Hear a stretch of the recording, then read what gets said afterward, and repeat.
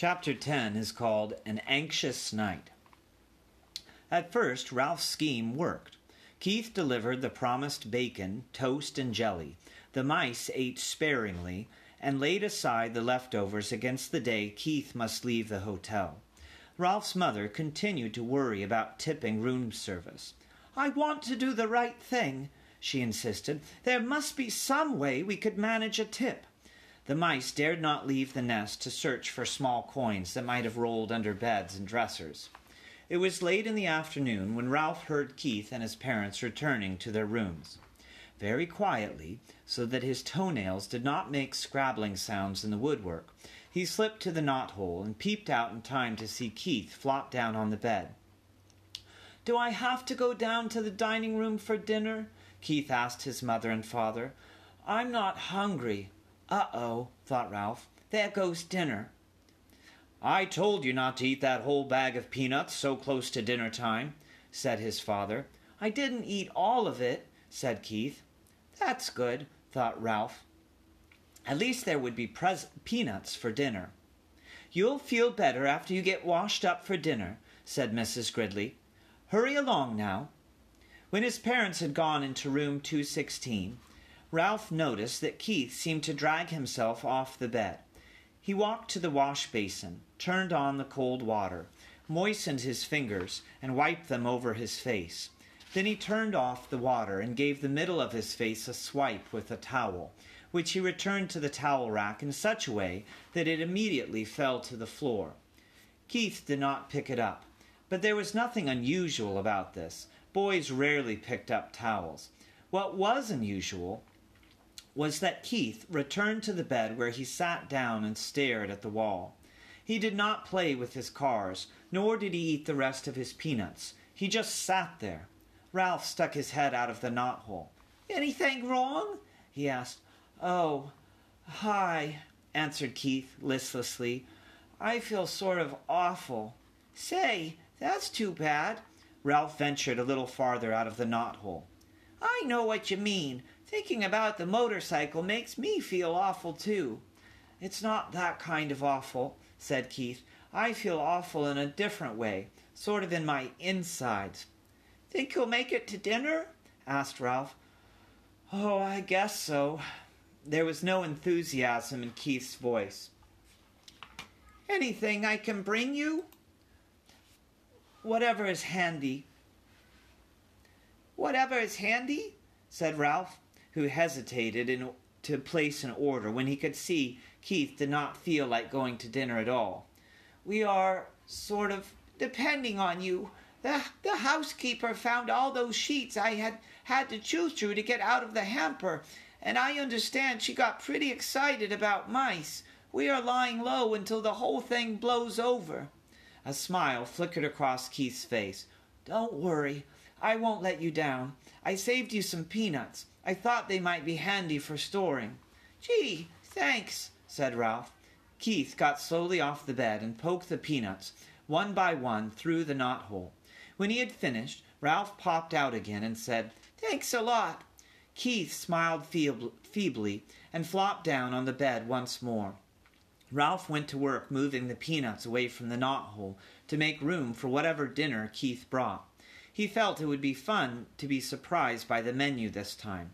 It was something of a shock to find that dinner, which was stuffed through the knothole much earlier than Ralph expected, consisted of a couple of broken soda crackers.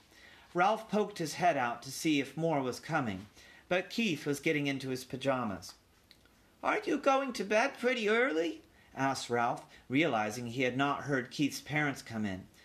"I felt so awful I couldn't eat, so they told me I had better come up and go to bed." Ralph tossed his shirt on the floor of the bed and pulled on his pajama top.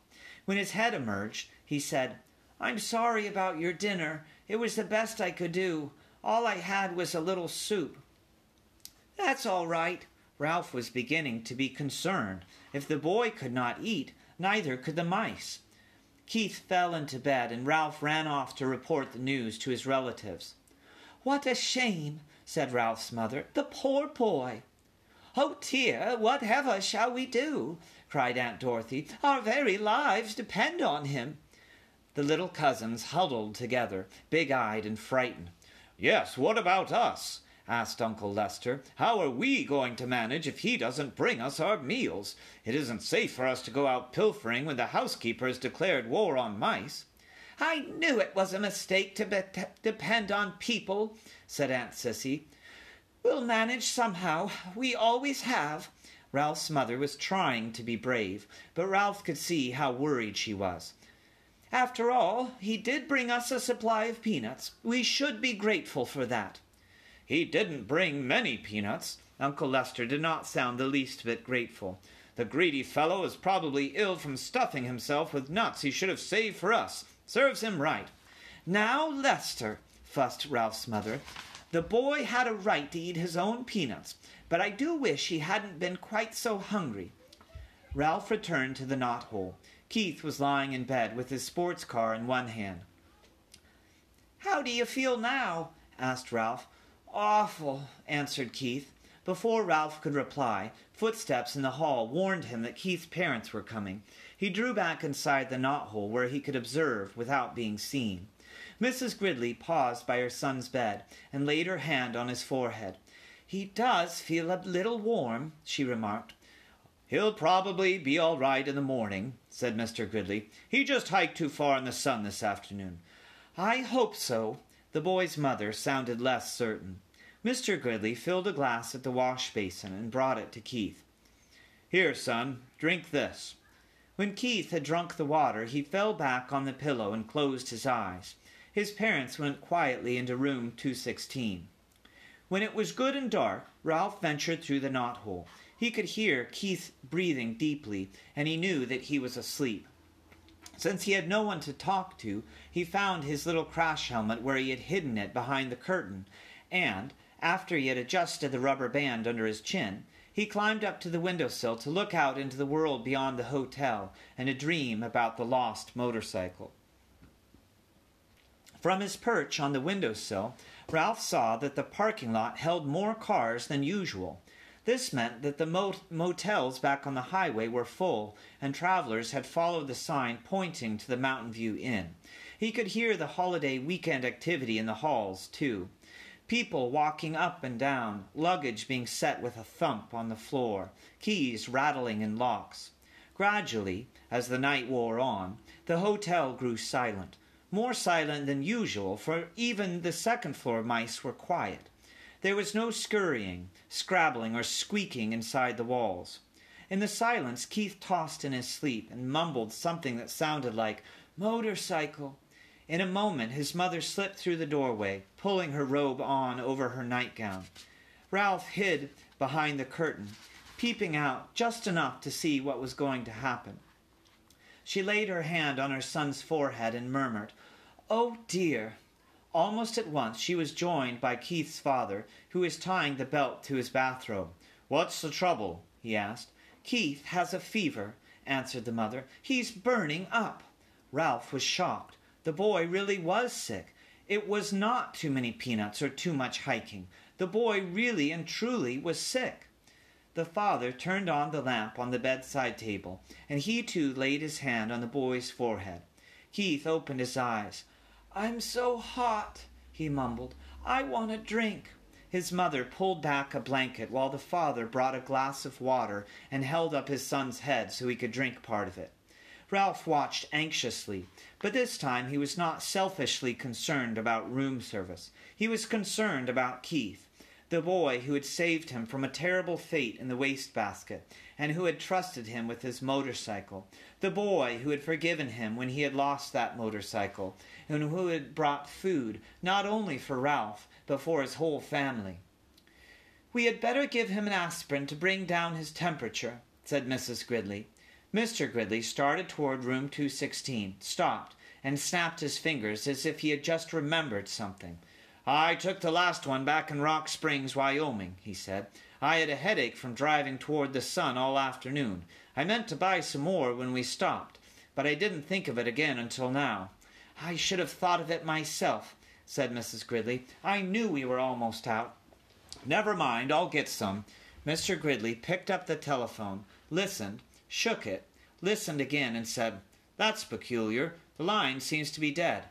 "They must disconnect the switchboard at night," said the mother. "But surely there is someone on duty at the desk downstairs. Every hotel has a night clerk." "I'll go find out," said the father, and slipped out the door into the hall. "I'm so hot," mumbled Keith. "I'm so hot." His mother wrung out a washcloth and cold water and laid it on her son's forehead. "You'll feel better as soon as we get you an aspirin," she whispered. The minutes dragged by. "What's keeping him?" thought Ralph. "Why doesn't he hurry?" The old hotel snapped and creaked. Keith rolled and tossed, trying to find a cool spot on the pillow, and his mother wrung out the washcloth and more cold water. "When's Dad coming?" asked Keith, his eyes bright and his cheeks flushed. "In a minute," soothed his mother. "He'll be here in a minute." "I wish he would hurry," thought Ralph. Still, the minutes dragged.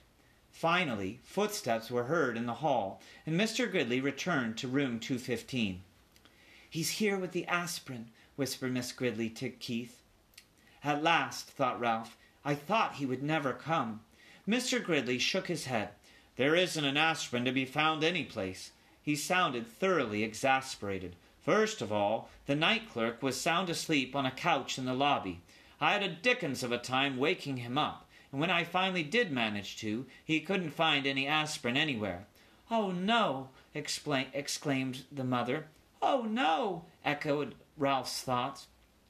"What about that little gift shop off the lobby?" asked Mrs. Gridley. "It must sell aspirin."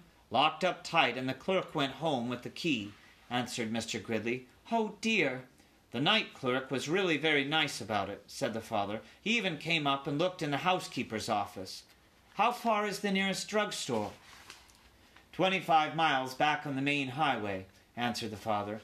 "And it closed at 10 o'clock and doesn't open until 9 in the morning." The mother held her watch under the lamp. "And it is almost 1 o'clock. It is hours until morning." She crossed the room to wring out the washcloth again. "What will we do?" "What can we do?" asked the father, helplessly. "I even telephoned the doctor, but there has been a bad accident back on the highway, and he can't come. The night clerk said he would telephone the milkman before he starts his route at 6 and ask him if he can bring some aspirin, but he won't get here until 7 or later. All we can do is wait." Keith tossed under the cold washcloth. "Mom, I think I'd like to go to sleep now," he muttered thickly. "I guess that is all you can do," said his mother, and bent over to kiss his hot forehead before she turned out the light. Ralph did not even wait for the boy's parents to leave the room. As soon as the light was out, they leaped silently to the carpet, and by the time they had gone through the doorway into room 216, he had hidden his little crash helmet behind the curtain, and was halfway through the knothole. Somewhere, someplace in that hotel, there must be an aspirin tablet, and Ralph was going to find it. He only wished he had the motorcycle so he could travel faster.